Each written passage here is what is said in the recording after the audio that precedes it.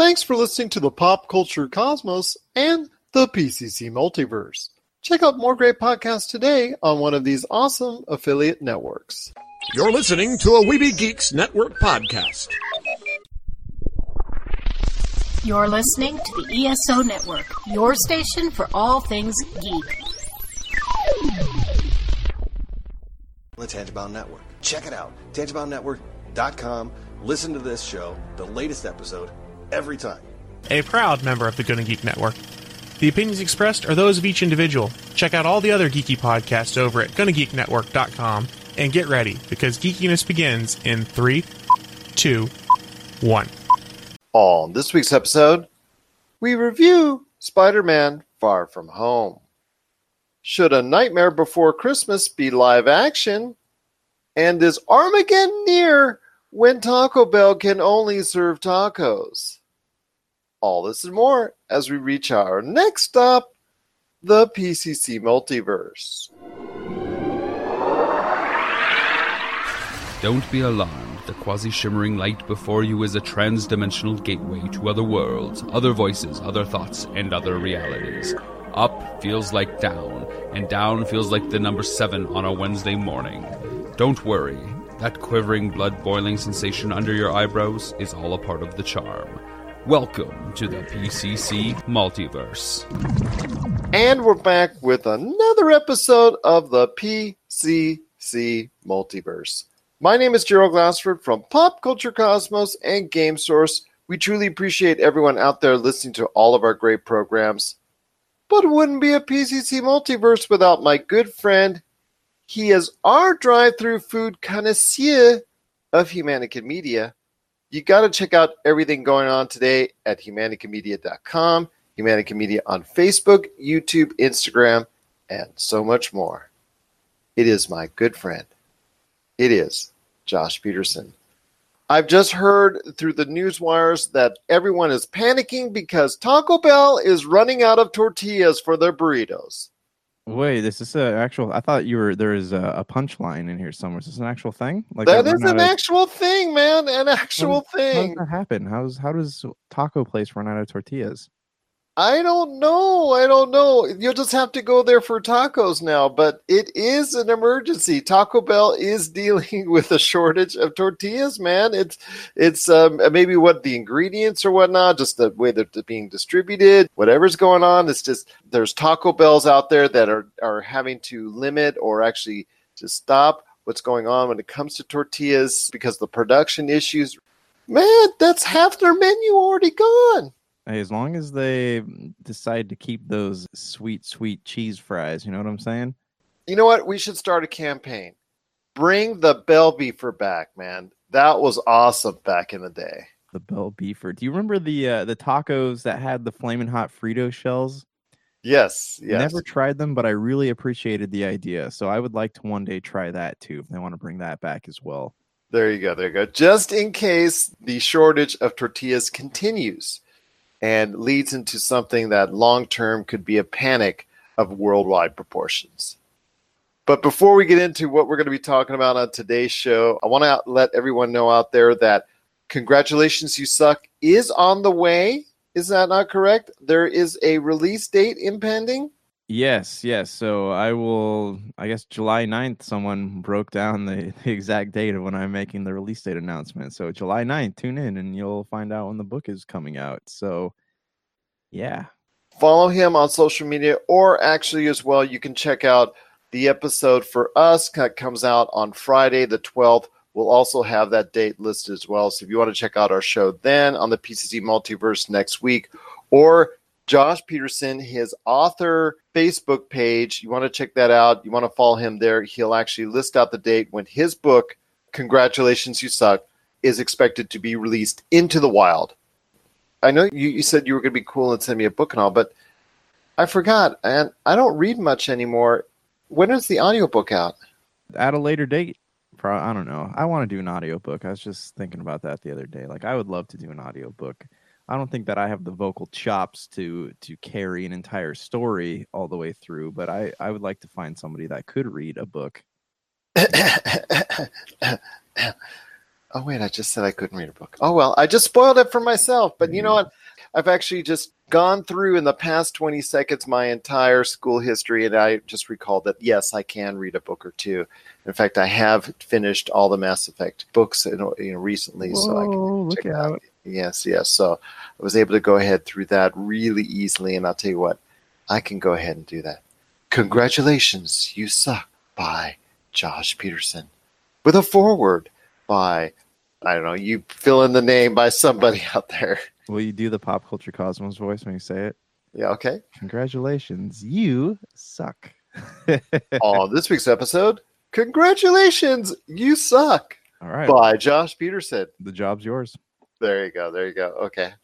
I'll read one of the paragraphs, and just in that voice, just for you, my friend. But just kidding. It is Congratulations, You Suck. It is coming out very soon. A release date is impending next week. Follow Josh today on his author social media that he has a separate page for on Facebook, and then also you can check out as well next week on the PCC Multiverse. But we do have a great episode coming up here today for you. We're going to be reviewing Spider-Man Far From Home, or at least I will be sharing my thoughts on it. I guess we decided that it's probably best to just go ahead out there since every major outlet has already letting out their spoiler thoughts. So there is going to be some spoilers coming up when I talk about it here in just a minute when it comes to my review of Spider-Man Far From Home. We're also talking about in today's show, The Lord of the Rings. It found a director for the first couple episodes, someone who's done some great work in the past. And we're going to talk about exactly what time frame it is for The Lord of the Rings, and if we truly feel that it will connect with a worldwide audience. We're also going to be talking about Cyberpunk 2077 and all the things that are going on with it as far as future for the Cyberpunk 2077 franchise. And we're also going to close out the show with thoughts on Nightmare Before Christmas, because there are rumors, and any popular Disney property is going to get this type of treatment most likely. There are rumors that it might go live action. We're going to share our thoughts on that as well. But first, my friend, it is Spider-Man Far From Home. We're recording this on Wednesday just before the July 4th holiday. It just did a record amount of money for Tuesday night here domestically, about $40 million at the domestic box office for Tuesday. That's a record for a Tuesday opening. It is doing pretty good as far as overall the numbers are concerned. It's already done well over $100 million worldwide in its release, and it's probably going to end up, like I've said before previously on the Monday show at Pop Culture Cosmos, is most likely going to do probably around, let's say, a good $400 million worldwide, maybe even $5. So that's a great start for a box office worldwide that is declining, that's having issues. China and the United States are both reporting down year over year as far as the numbers are concerned, even with Avengers Endgame dominating most of the box office share that's been out there this year. So I ask you, my friend, do you think Spider-Man Far From Home is exactly what the box office needed? I don't know. Just the state of movies is sad these days, too, because, we always talk about this. And if you're not a franchise, an established franchise, let me correct myself. If you're not Marvel, you're not, Harry Potter or DC, I guess would even be one. You don't really stand a chance in today's box office market between that and the fact that less and less people are going to the movies, mostly due to movie, it costs you $17, $18 to go to the movies each time. They're blaming bad films on box office decline, but it's not bad films. It's a mixture of ticket prices, streaming services, things like that. Is Spider-Man what the summer box office needs? Maybe. Who's to say there's other movies out there that aren't also going to be good? Like, what was your initial hype level? Because you saw it 2 days ago. So what made you want to go out really quick and see this movie? Were you that excited about it, or was it just something to talk about? When I go see these movies early on, I know part of it for me was to keep everybody updated on what's going on with pop culture out there, doing in the show and things of that nature, to take care of that. But also as well, my family was excited in going and see it because of the vibes we got from Avengers Endgame.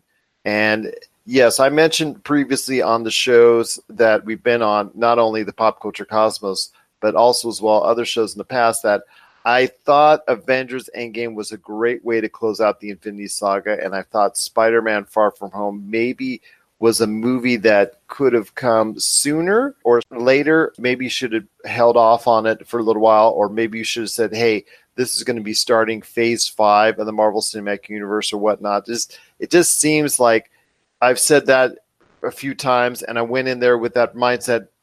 Still, I wanted to go see it because of the fact that I was curious to see what was the fallout from Avengers Endgame, and also the Infinity Saga as well, as far as the whole decimation, the snap, the whole 9 yards. Now, they call it something else in the movie, but I'll elaborate on that here in a little bit. But the hype level was there. It was getting pretty solid reviews, so the interest is there. Marvel right now, and even when you talk about Sony, for the most part, has my attention and has me excited just because I know that when they put their stamp on something, for the most part, they're going to put out a good product that I can believe in, that I can go ahead and spend money on and be confident I'm at least going to get something out of it that is worthwhile for the most part. And there's a lot of good word for the movie out there, so I decided to go ahead and check it out early. I was very interested. But yes, a lot of it is based off of my excitement for Avengers Endgame and how much I enjoyed that, both that and Infinity War. But also as well, we won't be getting a Marvel movie in this Marvel Cinematic Universe for quite some time. There's been no date set. I know we'll probably find out or have a better idea coming later this month at Comic-Con. So it could be a long time before we see another entry in the Marvel Cinematic Universe. So maybe that's probably the main reason why I wanted to see it the most. Or so quickly, I should say. Yeah, and like that makes sense to me, because I remember like when the Sam Raimi Spider-Man movies came out, like I was super pumped about that because I love, Spider-Man's one of my favorite comic book characters, mostly because, well, I'm sure he's the same thing for everyone, just because he's so relatable. We talked about this before. He's the everyman hero. He faces all the issues we do, and I think that's one of the reasons people love him so much. But going into this one, like, I don't know, it could be a mixture of things. Like, it could be like people are going to be excited to see it because they want to see that last movie and be before that 1.5 year gap between this and whatever happens to come next. Or it could be people could be still burnt out on Endgame because that was such heavy content that was thrown at you that people are just kind of like, okay. And you also have to take into consideration that we have a 3-month gap now between when the movie hits theaters and when it comes out on digital or Blu-ray or whatever. So some people don't really mind waiting that extra 3 months to watch a movie from the comfort of their home. So it could go any way, but this is something I do want to see in the movie theaters, but at this point, like, I don't know what the box office turnout is going to be, because Homecoming, right? It did okay, but it didn't do like a smashing numbers, right? Well, if you're talking about overall in the Marvel Cinematic Universe, it did fairly well, but for Sony, it was a big hit. It earned just under $900 million worldwide at the box office. For Sony, this is the number 2 movie all-time worldwide at the box office. Yes, it isn't the biggest of the Spider-Man movies. It is still something that is very well thought of, something that did pretty good at the box office. And even in the realm of the Marvel Cinematic Universe, when you consider it wasn't a billion-dollar movie maker like some of the others, it's still something that in the high $800 million, that's still comparative to some of the other movies in the Marvel Cinematic Universe. It's, I guess, middle of the road per se. Almost $900 million is middle of the road. That's not a bad thing to have as far as the Marvel Cinematic Universe is concerned. Yeah, but I mean, point being, it's not, it wasn't Endgame by any means. So No. And I don't think anybody's asking that Far From Home be anywhere near Endgame as well. Yeah, but you got to take into consideration, like, the better that these Marvel films do, the higher the standards are going to be for, not just other films in general, but other Marvel films also. So it's, the bar keeps going up and up, and are we eventually going to get to the point where Marvel ends up shooting themselves in the foot by putting out a movie that ends up being good, but it just gets medium box office numbers, and then it just does not do so well in comparison to some of the other ones? If this movie makes over $1 billion, I think Sony will be happy, and Sony has to be happy. So will Marvel, because in the fact that it would become the biggest Spider-Man movie of all time. So as of right now, it's still not sure how it's going to do. We're going to have to probably wait until week 2 before we really get an idea on where it will stand. But I think it will do pretty good at the box office. I think it will have its say, and I think there's going to be a good word of mouth on it. Now, again, I have some thoughts on it in detail, and I will be going into spoilers. You might want to tune out when I give you the clue in on it, but when you were in the home stretch for Spider-Man Far From Home, I know you haven't got a chance to see it yet, my friend, but what is it for you, the excitement to go ahead and see? Because you are a big Spider-Man fan, but I want to know what the drive is as far as Far From Home and what you want the movie to be about and to explain to you along the way. I don't really have any expectations with Marvel movies, especially. I try to go in with zero expectations because I don't want to be disappointed. Like the last Marvel film I went in with expectations was Black Panther, and I ended up not really enjoying that one as much as I would have liked. But, I really I want to see the aftermath of Endgame, and I also want to see how Peter is interacting, how he's doing after the events of Tony Stark's death and all that, and how he's interacting with his classmates. Are they talking about, what was it, the 2 or 3 years that they were gone, non-existing?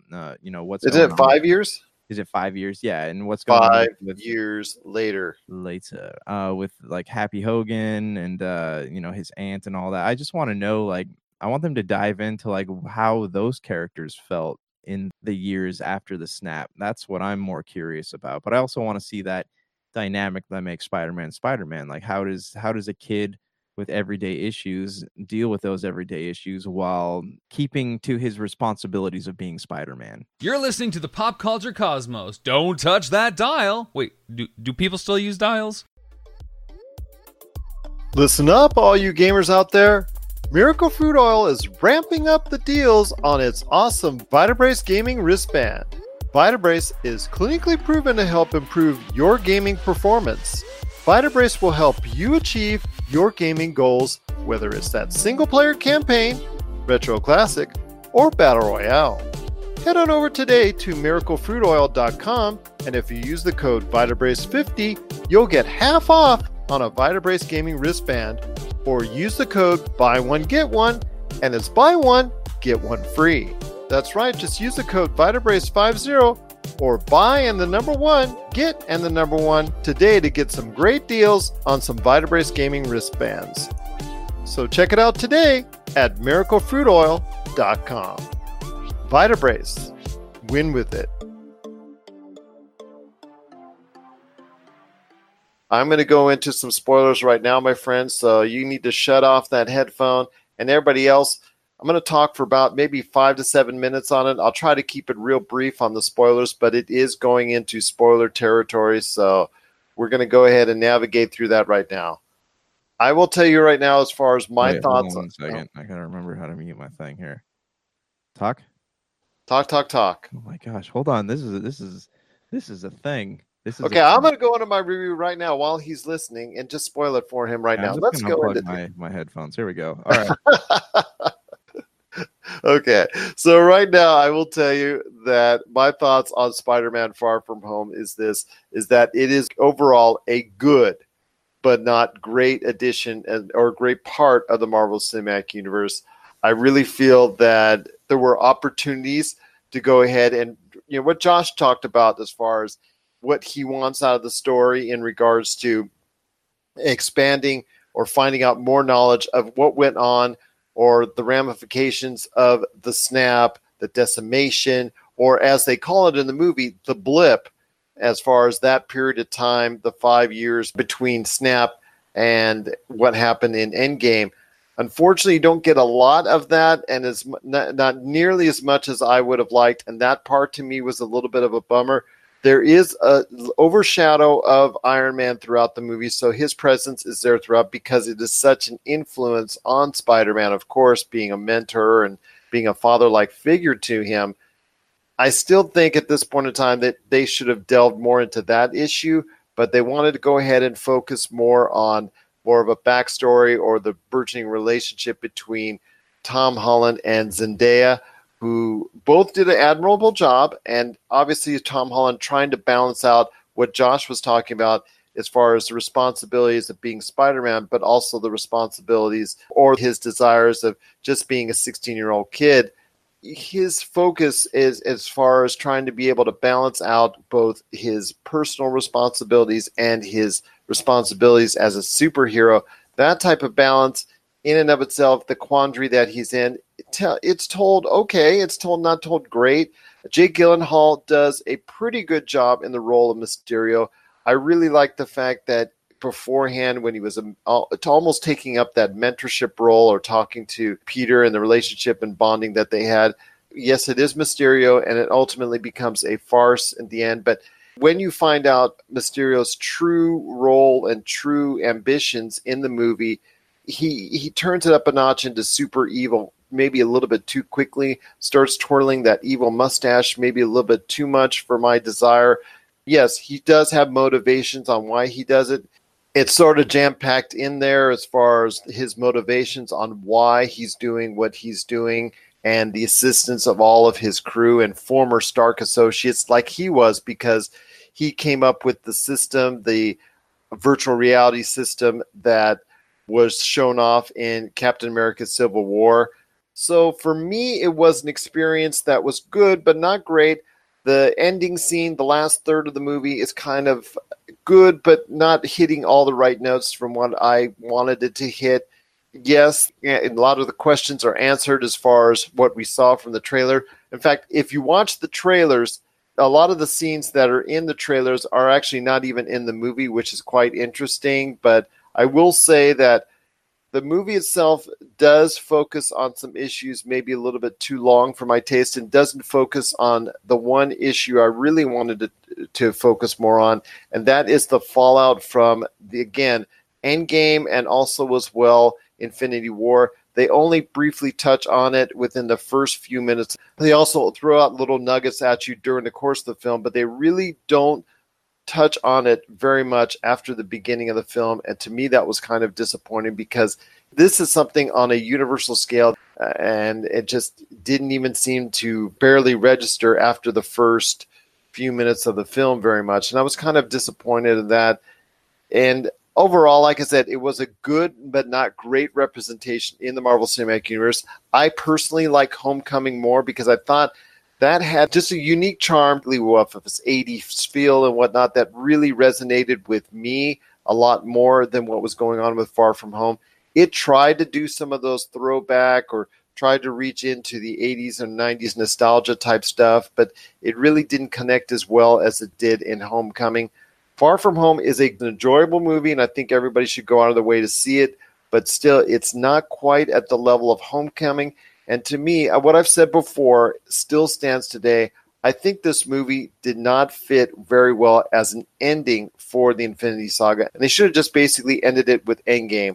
This movie would have better been served maybe a year later, coming in 2020, with a more detailed explanation of the ramifications of what went on in Infinity War and Endgame, because those two movies are so much more important to the Marvel Cinematic Universe than what's going on in Spider-Man Far From Home, because this is more localized, this is on a much smaller scale. But I will say this, to me, the best thing about the movie is following it all the way to the end, and you do need to stay for the two end credits, because not only does it set up the next Spider-Man movie, but also as well, it sets up a very interesting part of the Marvel Cinematic Universe going forward. So, again, it's a good movie, but I didn't get out of it everything I wanted to get out of it, and I really wanted to have it be something special and a great way to close out this Infinity Saga. Instead, this is a movie that I think would have been best served as an initial part of Phase 5 instead of being an ending of Phase 4. So those are my thoughts on Spider-Man Far From Home. As soon as Josh sees it, we're going to be able to go ahead and share more spoilerific thoughts, hopefully by the time our Pop Culture Cosmos show comes out on Monday, plus also as well in succeeding episodes down the line, including our show on Monday the 15th, because then we're going to go ahead and replay on the Pop Culture Cosmos show. We're going to have a simultaneous thing. Josh is going to be in Orange County. I'm going to be at Retro City Games for their game night, but we're also going to be there recording a show and talking about our thoughts on the entire Marvel Cinematic Universe through the Infinity Saga. We're going to have a list and countdown of all those movies there. We're going to have that live for you on Saturday, July 13th, and going to replay a good portion of that on our Pop Culture Cosmos show coming up on the 15th as well. So stay tuned for our thoughts on Spider-Man Far From Home in the coming weeks. And stay tuned for our thoughts on the Marvel Cinematic Universe as a whole coming up as well, even through the month, because Comic-Con is coming up. I'm sure a lot of release dates for upcoming MCU movies and more Marvel news will be coming up there as well. If you've seen Spider-Man Far From Home and you want to share your thoughts on the movie, please share it with us. popculturecosmos@yahoo.com. Also as well, Pop Culture Cosmos, Humanica Media, and Game Source on Facebook, Twitter, and Instagram as well. Coming up next, right after the break, we're going to be talking about some good stuff when it comes to the future of the Lord of the Rings series. It found a director for the first couple episodes. We're going to talk a little bit more about the age that it takes place in and if it's something that a lot of people will want to see when it concerns the Lord of the Rings. This is the PCC Multiverse. Get ready for Box Art, a gaming docuseries from Pyre Productions and Rob McCallum Films. If you love video games, chances are there's a box cover or cover image that you love and has stuck with you for decades. In our series, Box Art, we travel across North America to visit with the unknown illustrators and artists responsible for creating the most iconic gaming images of all time. What was once scheduled to be a 90-minute documentary is now a 6-episode season packed with unbelievable tales that paint a picture of the gaming industry you've never imagined. Just one of the many pop culture projects from Rob McCallum and Pyre Productions. All right, and we're back with the show. It's the PCC Multiverse. My friend, did you get a chance to hear that the very expensive, already out the box because it's already cost Amazon $500 million on this, the Lord of the Rings series, it did find a director, J.A. Bayona, who's done a lot of great stuff out there. In fact, yes, he did The Orphan, he did The Impossible, he's done A Monster Calls, he's done a lot of great things. Jurassic World Fallen Kingdom, let's not forget that. That's a major movie. Now, that one wasn't so universally loved as far as from a critical standpoint, but boy, did it make some big dollars at the box office, and you know that ultimately that's what counts. So he's going to be heading up the first couple episodes and be an executive producer on the series. But I wanted to talk to you about the Lord of the Rings as far as taking place in the Second Age, which, if you're not as familiar with the Lord of the Rings universe, so your thoughts on the Lord of the Rings series taking place in the Second Age, which is the age where the original destruction of Sauron took place. I mean, we can see that when it comes to the original Lord of the Rings movie, when you take a look at it, it's in that first 2-3 minutes as far as when Sauron, the first time he falls. This deals with that age when it was in a larger prominence and role of many of the cultures and species that are described so well in the Lord of the Rings saga. Yeah, so the Second Age is when Sauron creates the rings. So he creates the rings and he goes to war with the people of Numenor. If I remember correctly, there's a bad guy before Sauron and he gets banished. And then the Second Age revolves mostly around the wizards and what happened to them. And I know there's Gandalf the Grey, Saruman the White, Radici the Brown, I think. And there's 2 others that they never really talk about again. But I think the Second Age is mostly about the elves and the wizards, and this is the emergence of man. Because I'm reading a lot here about how they are going to use Aragorn in this, but I don't think Aragorn was alive during the Second Age, if I remember correctly. I thought his story is mostly in the Third Age. I thought so as well. I mean, I understand the fact that he was, 80 years old when the events of the movies take place? I think, was he or was he not? Yeah, because he was one of the Dunedain Rangers, blessed with naturally long life, but it is also because his mom was an elf, right? And his dad was a human. That's correct. That's why he can speak the Elven tongue so well. That's why they let him stay at Rivendell all those years when he was a kid. I understand that they're limited on what they can do within the Tolkien universe. But to me, is this something that's going to, if done correctly, capture an audience? I'm not going to say as similar to the Lord of the Rings, because even though the Hobbit movies did garner close to $1 billion each and every time that they came out with one, I don't think they really encaptured the type of excitement that was there for the first 3 Lord of the Ring movies. So I'm not expecting the series to do that, but do you think it at least can garner something that, as far as from a streaming audience is concerned, can at least generate that type of enthusiasm and be a must-watch for streaming fans? Yeah, I think so, because there's enough content there. Because most of the Second Age stuff comes out of the Silmarillion, the Unfinished Tales of Numenor and Middle Earth and the Fall of Numenor and the Lost Road, which are books that came out, in the 80s posthumous. But there's a lot of content in there that hasn't been covered. They never made a movie out of the Silmarillion because it jumps around so much and there's so much content there. But there's a lot of interesting stories to be told. So if they could find a way to put all that in chronological order, like there's a lot of big epic battle scenes. And to me, a Lord of the Rings movie, it revolves around battle scenes, a well-written script, and a killer soundtrack. And that's what keeps me wanting to go back and watch these movies every couple of years are pretty much those things, and the fantasy elements. They have a golden opportunity here to cash in on something that Game of Thrones sucked at, and that was introducing all the fantasy elements, right? So Game of Thrones had the dragons, but they didn't pull through with it. And what's really cool about this is that this is all canon, right? So that's why they're not breaking into Hobbit or the Third Age, because they don't want it to overshadow what's been done by New Line Cinema, right? They don't want it to overshadow The Hobbit or Lord of the Rings or any of that stuff. So they're trying to keep it canon, so they're not, retracing their steps. That's awesome, because there's so much there. There's you could write probably 10 seasons of this show, but it's going to be expensive. The Lord of the Rings budgets were, hold on, let me look this up. Well, for the time, it being in the early 2000s, it was something that, you're right, was very expensive for its nature. 93 million. So I mean, they're already, what do they say, it's like 100 million per episode, something like that. Well, I know it's $500 million to actually get the rights to go ahead and do it. So I don't think $100 million per episode is going to be feasible, because that's just making it too pricey for Amazon. Right. But I think for doing it, it's going to be one of the most costly television shows. They are going to be filming in New Zealand again for the series, but it's going to be one of the pricier ones. But again, it's all about the ratings. If the ratings are there and the viewership is there, Amazon's going to be dishing out the bucks, and they can afford it, at least for the short term. Oh, of course, yeah. But let me ask you this though, like what? But if your Prime membership goes up, Netflix, we're talking to you.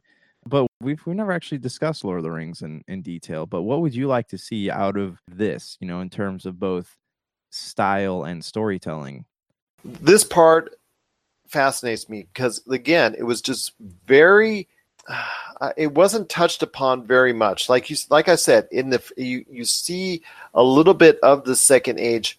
In the first few minutes in that flashback that's presented at the beginning of the first movie, The Lord of the Rings.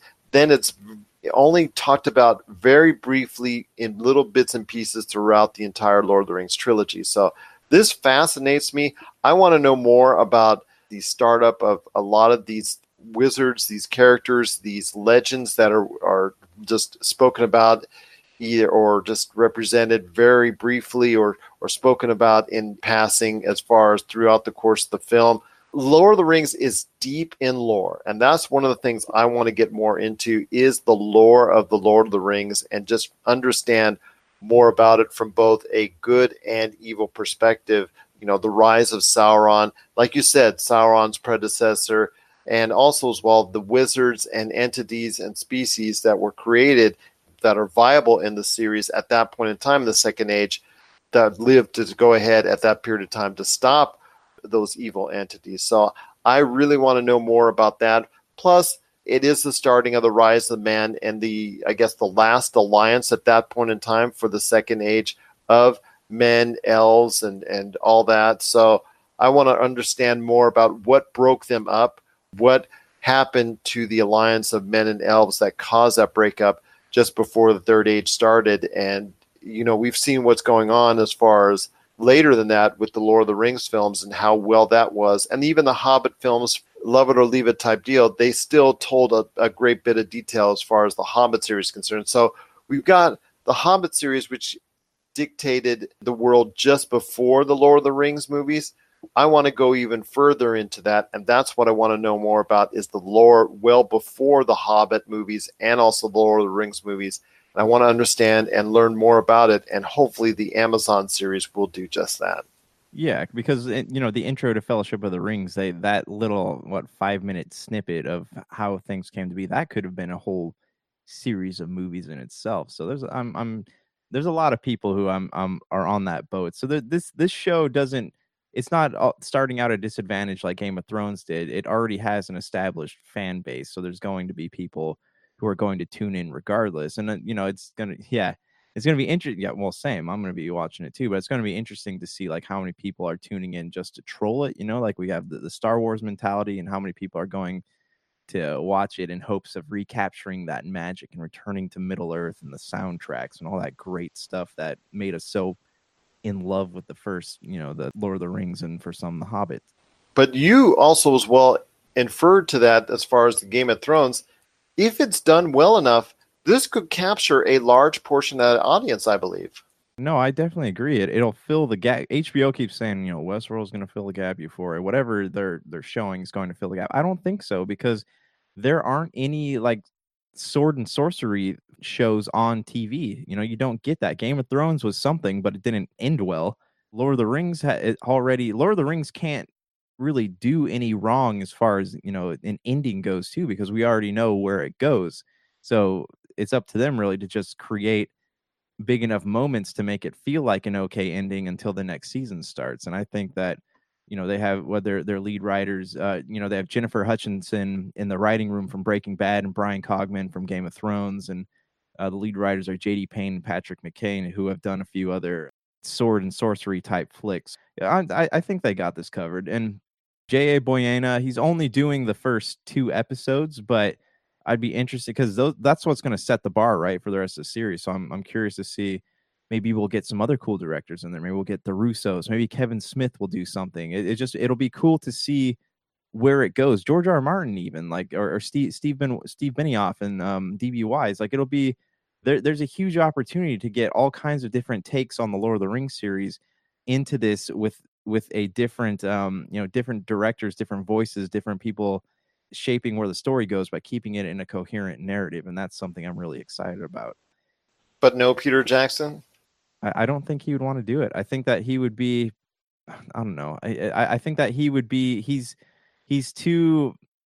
not removed enough from it to really, actually maybe. I mean, that could be interesting. I don't know if they'd be able to afford him, but I don't think he's removed enough from the series to really give it a good, I don't know. We've seen his takes, I guess is what I'm trying to say. I would like to see some new voices in there. Maybe after Mortal Engines, he might need a job. Oh my gosh! Hey, I watched that movie, by the way. It's not good, but it's not like awful. I didn't turn it off at any point, but it's not good, but it's not. Yeah, it's not awful. It's not awful. I guess that's the best way to say it. It's not awful. Right. I just real quick, if we have a minute, I just wanted to talk about this Russell Crowe's comments on Howard Stern. So do you read those? No, go ahead. Tell us what Russell Crowe has to say. So I guess he was originally offered the part of Aragorn in the Lord of the Rings because he had just come off Gladiator and a couple other things, and Warner Brothers told Peter Jackson, if you want our budget, if you want us to back this movie, you have to call Russell Crowe and offer him the part of Aragorn. So he did that, and I guess Peter Jackson already wanted what's his name to play Viggo Mortensen. So he calls Russell Crowe and they have this conversation, but Russell Crowe could tell, like, in Peter Jackson's voice, because they're both New Zealanders, that he didn't really want him on the movie. So Russell Crowe turned it down. But here's the thing: if he would not have turned it down, the studio offered him 10% of the back end grosses of the film, which equals out to about $100 million. So I don't know if Russell Crowe needs it, but that's a lot of millions. Exactly. But if that's the case and the director doesn't want you, it's kind of hard sell. It's true. But what are your thoughts out there on a series for The Lord of the Rings? It's finally starting to come to fruition. It's finally starting to become a reality. Directors are being named to direct episodes. J.A. Boyena from Jurassic World Fallen Kingdom, he's now set to go ahead and be a part of the series. What are your thoughts out there on the Lord of the Rings series? Is it something you're waiting for with anticipation? Are you wanting to delve more into the lore of the Lord of the Rings? Share us your thoughts, popculturecosmos@yahoo.com. Also as well, Pop Culture Cosmos, Humanica Media, and Game Source on Facebook, Twitter, and Instagram as well. Well, I know, Josh, you wanted to talk about Cyberpunk 2077. I know that there's some rumors going out, and it's not been denied by CD Projekt Red that there not only could be one game, but even more coming up in the Cyberpunk 2077 universe. I know there's a role-playing game that's coming out, a tabletop role-playing game that's coming out later this year. I know that's got us interested. I've heard that there's possibly even coming out some other stuff as well. Your thoughts on a possibility of a Cyberpunk 2077 universe that's already maybe in motion before even the first game comes out? Is that a little bit pretentious? Is that a little bit saying it's a little too soon to delve into that part of it? Let's make the first one success before we go into it more? Or is it because The Witcher 3 was such a big success that people will get into Cyberpunk 2077 and be able to go ahead and delve more into that aspect of the universe? I think they're jumping the gun here a little bit, maybe putting too many eggs in one basket. But it's interesting because Polygon reached out to CD Projekt Red, and they responded with this. They said, "We currently," this is coming from Polygon, written by Charlie Hall. It says, "We currently have a total of 5 teams working on a number of projects, with 3 focusing on the development of Cyberpunk 2077. These include CD Projekt Red, Warsaw, and Krakow, who are handling the main game, as well as Warclaw Studio. Around 40 industry specialists are engaged in technology. Then they have a separate team working on Gwent." But it's interesting because they have 3 teams, right? So all 3 of these teams can't be working just on the main entry Cyberpunk 2077 game. My assumption is that these are going to be DLCs that are going to be added onto it, and they're going to be about the size of another game, kind of like the Assassin's Creed Fate of Atlantis type things, because I think it's too soon to know. Well, there's a lot of hype around Cyberpunk 2077. I feel like it's too soon to really say, hey, we're going to make all these spin-offs, because you don't know if it's going to have like an Anthem situation where everything just spins out of control and they're like, well, we can't salvage this anymore. So it seems kind of dangerous to me. But what do you think about it? I agree with you, because we're going off The Witcher 3.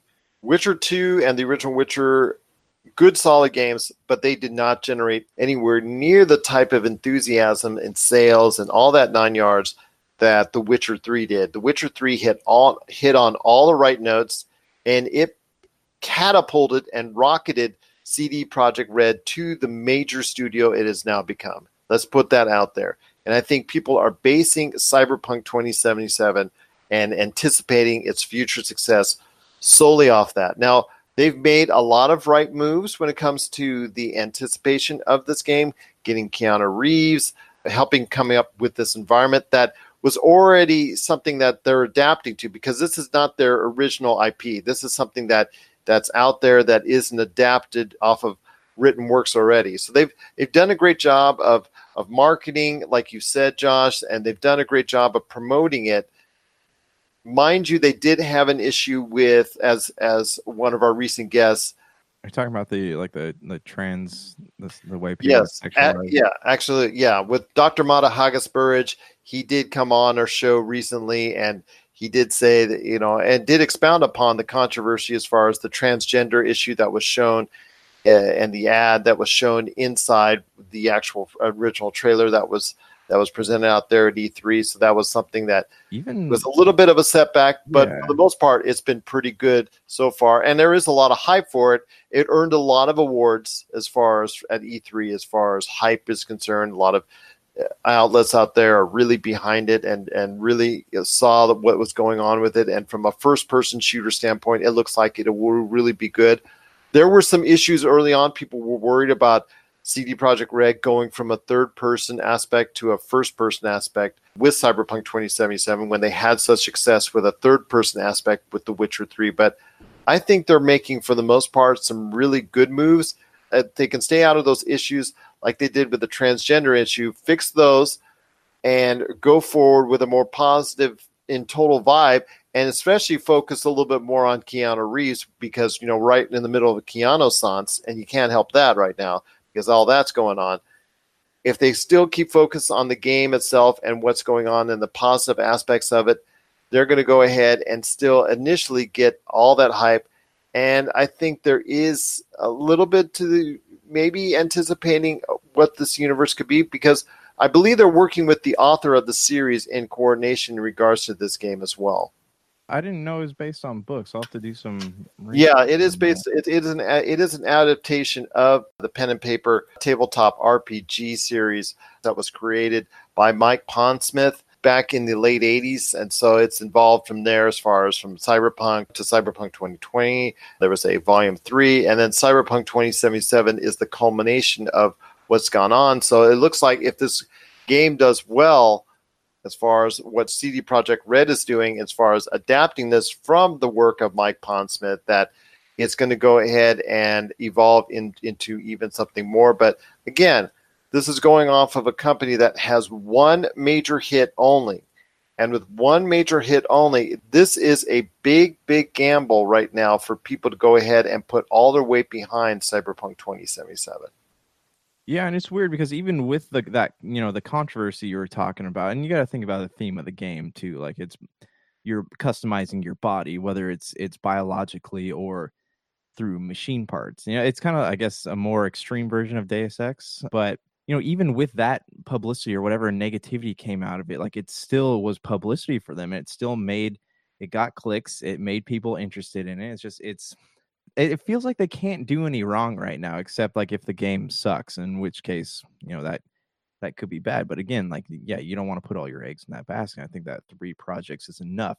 If those 3 projects were maybe one of them's like a Switch port or, again, DLC, like that would make sense to me. But if they're already trying to do a Switch port of The Witcher 3, and let's see how that goes. Hopefully it doesn't lag. If it is on Switch, though, I will play it. But yeah, I mean, I'm down to play it. I don't know what these other 3 spinoffs are going to be. One of them I know is a multiplayer, and it's supposed to be like a 50-player multiplayer. I guess you'd call that Battle Royale.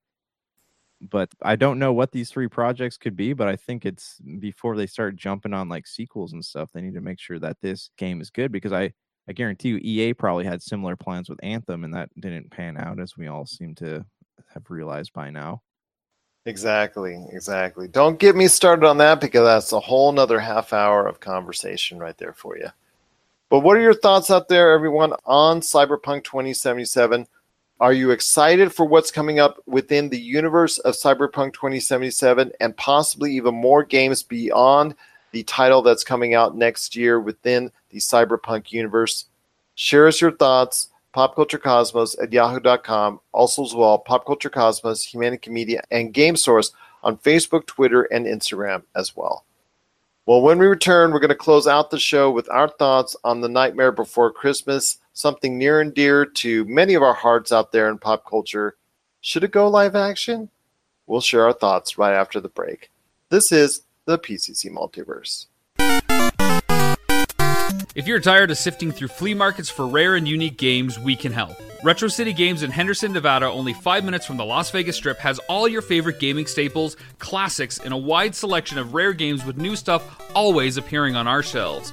Come in and chat with Nicole or Doug about your love of games and watch as they help you complete your collection or find your childhood favorite. And don't forget, Retro City Games loves trade-ins. So if you have any Nintendo, Super Nintendo, Sega, Xbox, PlayStation, or even PC games, come in and visit Retro City Games today. Welcome to the new metropolis of gaming, Retro City Games. And we're back to close out the show. This is the PCC Multiverse. If you need a listing of where we're at, because we're being played on radio all over the world 7 days a week, check out our listings today at Pop Culture Cosmos on Facebook. You'll also get a listing of many of our podcast options as well. And I want to give a shout out to 2 of our entities that do play our shows, and we cannot thank them enough for doing so. Want to give Buddy Gold and Croc Radio and all their great listeners a big hello up there in Canada. Thank you so much for playing the Pop Culture Cosmos and the PCC Multiverse. I also want to give a big shout out to Podcoin. We were recently added here in the past couple months to their great podcast app. If you want to go ahead and listen to Podcoin, it does pay to listen to Podcoin. So you want to check out Podcoin today on the Podcoin app. You want to check out the Pop Culture Cosmos on the Podcoin app. It's right there for you, all of our listing for all of our shows. And it does pay you for listening. And if you're a podcaster, it also will pay you out for being on the Podcoin app as well. Man, I'm sure there's a lot of stuff going on besides Congratulations, You Suck when it comes to Humanity Media. I know Topicocalypse is on a break, but what does the future hold for everything great at Humanity Media? There's a few projects going on. I just need to find time to get back to them. I'm hoping to have some stuff ready by the end of summer, hopefully late August sometime. I got a docu-series that I've been writing and trying to get footage for. So you'll know stuff when I do. Stay tuned. But for now, like, you can just keep up to date with everything I'm doing on the Pop Culture Cosmos. There you go. There you go. And then also Humanica Media on all social media outlets and humanicamedia.com as well. Well, my friend, I know this is a touchy subject to you.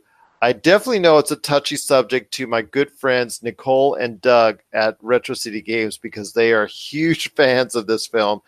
And I remember getting a Jack Skellington outfit at Disneyland for them for their brand new child so that they have. So I want to ask you, my friend, there are rumors out there, and you know it had to come sooner or later, that there would be rumors out there about Disney contemplating, and possibly even doing a live-action format for The Nightmare Before Christmas.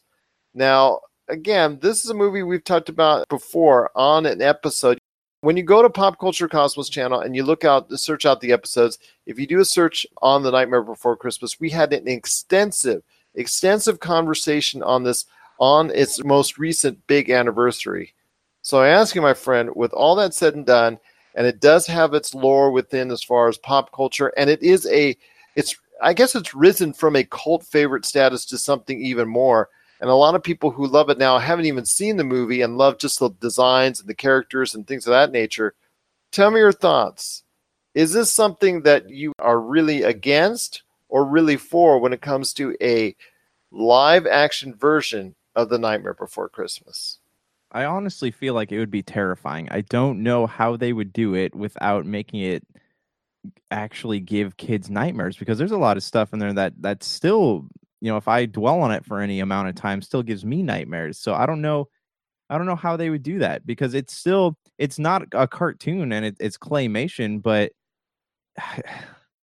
we're looking at something that has the high probability of looking like Jim Carrey's Grinch movie, which didn't look good, and it doesn't hold up that well.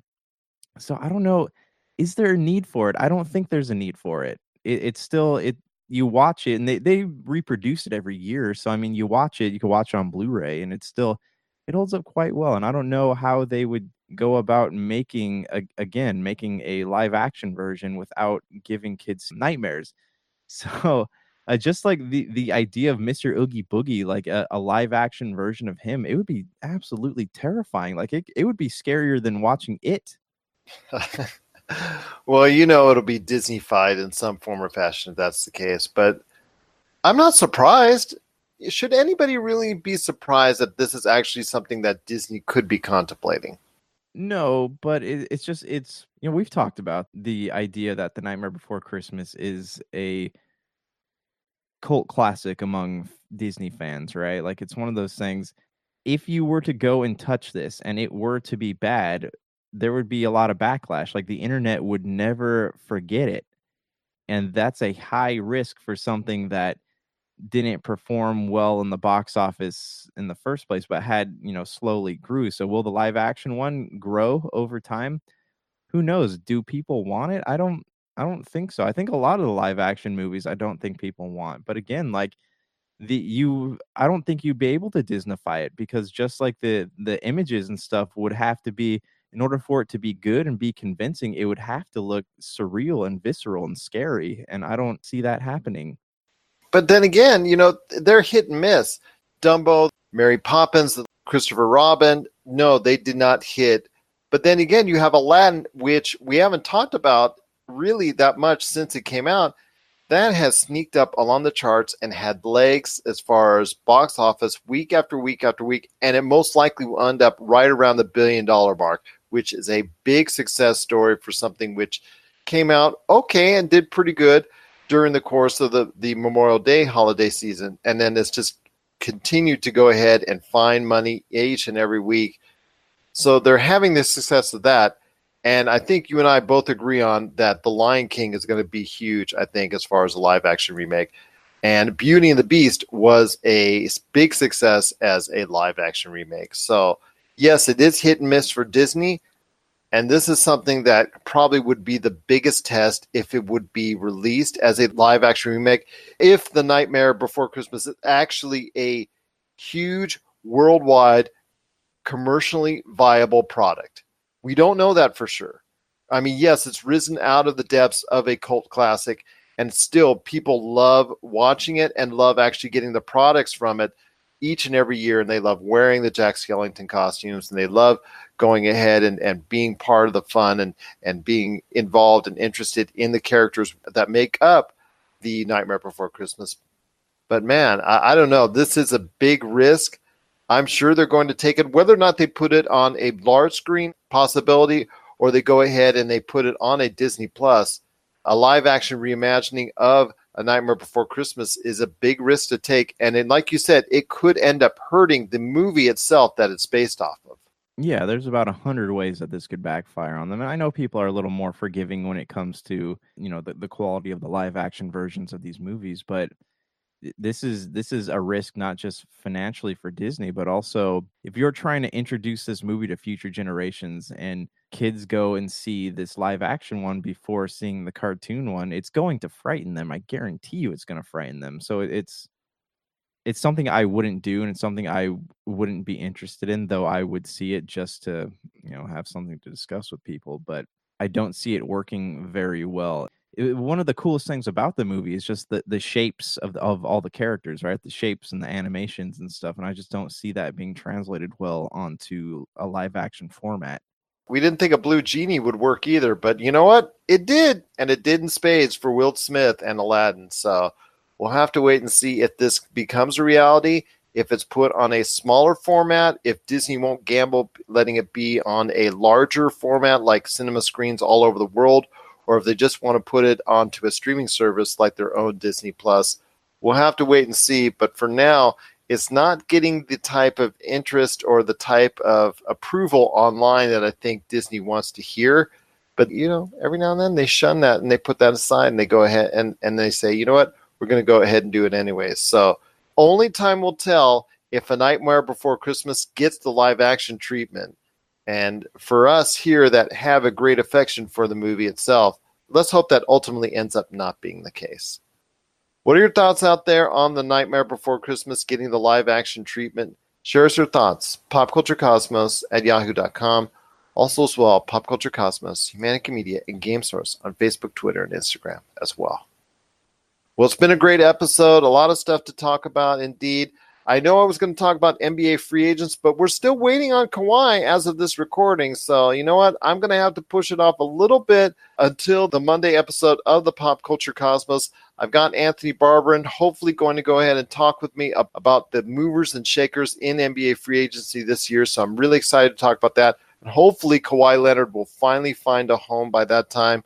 Also as well, Daphne Matthew, I've got her scheduled to talk to me about what's going on with The Walking Dead, because The Walking Dead comic book series has come to an end with episode 193. Robert Kirkman's adventure into the undead is finally coming to an end. What does this mean for the franchise itself? We're going to talk about that coming up on our Monday show as well. All right, my friend, it's been a great episode. Any last thoughts on the way out? No, I think we covered it. There's been a lot going on this week, and I'm sure, with summer starting, there's going to be a lot more to talk about, in the coming weeks too. And also, everyone be safe on. Actually, this will not be out on the 4th of July, so I redact that statement. You're gonna say everybody have a safe weekend, though. Have a safe weekend, everyone. If you're going out to the river or hanging out at home, just be safe, have fun, and enjoy yourself. Somebody's going to be hoarding all those extra fireworks left over from the 4th of July. Of course. And don't scare people's dogs. It's not cool. It's not cool. That's true. But right now, man, I'm really hungry. So I'm going to go get me a burrito at Taco Bell before you see them being sold for $100 on eBay. Yeah, do it. And get some of them nacho fries. What sauce do you use? Okay, so here's my thing. I like fire sauce, but when I go to Taco Bell, I go through the drive-thru and I come home and I use Del Taco's Inferno sauce on the tacos. You can never go wrong like that. Never. Oh my gosh, that's like putting Pepsi on a Coke, man. Except, actually, this is another conversation for another time. I don't want to step on myself here. But we didn't even talk about the Taco Bell hotel. It's sold out. Can't even get a room otherwise. The Taco Bell? The Taco Bell hotel. Taco Bell. Yes, Taco Tell. Taco Tell. With the fire packets or the pillows, and that's just a great idea. Del Taco Bell. Yeah, we're good. Del Taco Bell. Taco Bell, my friend. I'll tell you what, if you had Taco Bell's creativity and marketing with Wendy's Twitter account, there you go. You'd be good. But we would just need our tacos from Taco Bell to be less soggy, and then maybe I'd be more into them. All right, fair enough. But if you had Taco Bell's marketing with Wendy's Twitter account, McDonald's would be out in a week. McDonald's still has their special batch of Coke, though. You go to Wendy's and you got to deal with those dang digital soda fountains that taste like everything in them at once. I'm still tapping on my selection. Still tapping because the screen doesn't work. Yeah, or there's like fingerprints all over it, or it tastes like Fanta because someone just got a grape drink before you got your Coke. That's true. So for Josh Peterson, this is Gerald Glassford. It's another beautiful day in paradise right here in the PCC Multiverse. We thank you for listening. And here's hoping you have yourself a great day. Did you know the ESO Network has a brand new Patreon? That's right, we're asking for your help, and you could do it for as little as $1 a month. Don't fret, all your favorite shows will still be available for free as always, but you can get exclusive podcasts and more not heard anywhere else but on our Patreon. To sign for the ESO Network Patreon's easy. All you have to do is go to esopodcast.com and click on the link. With your support of the ESO Network, it's you who will reap the rewards.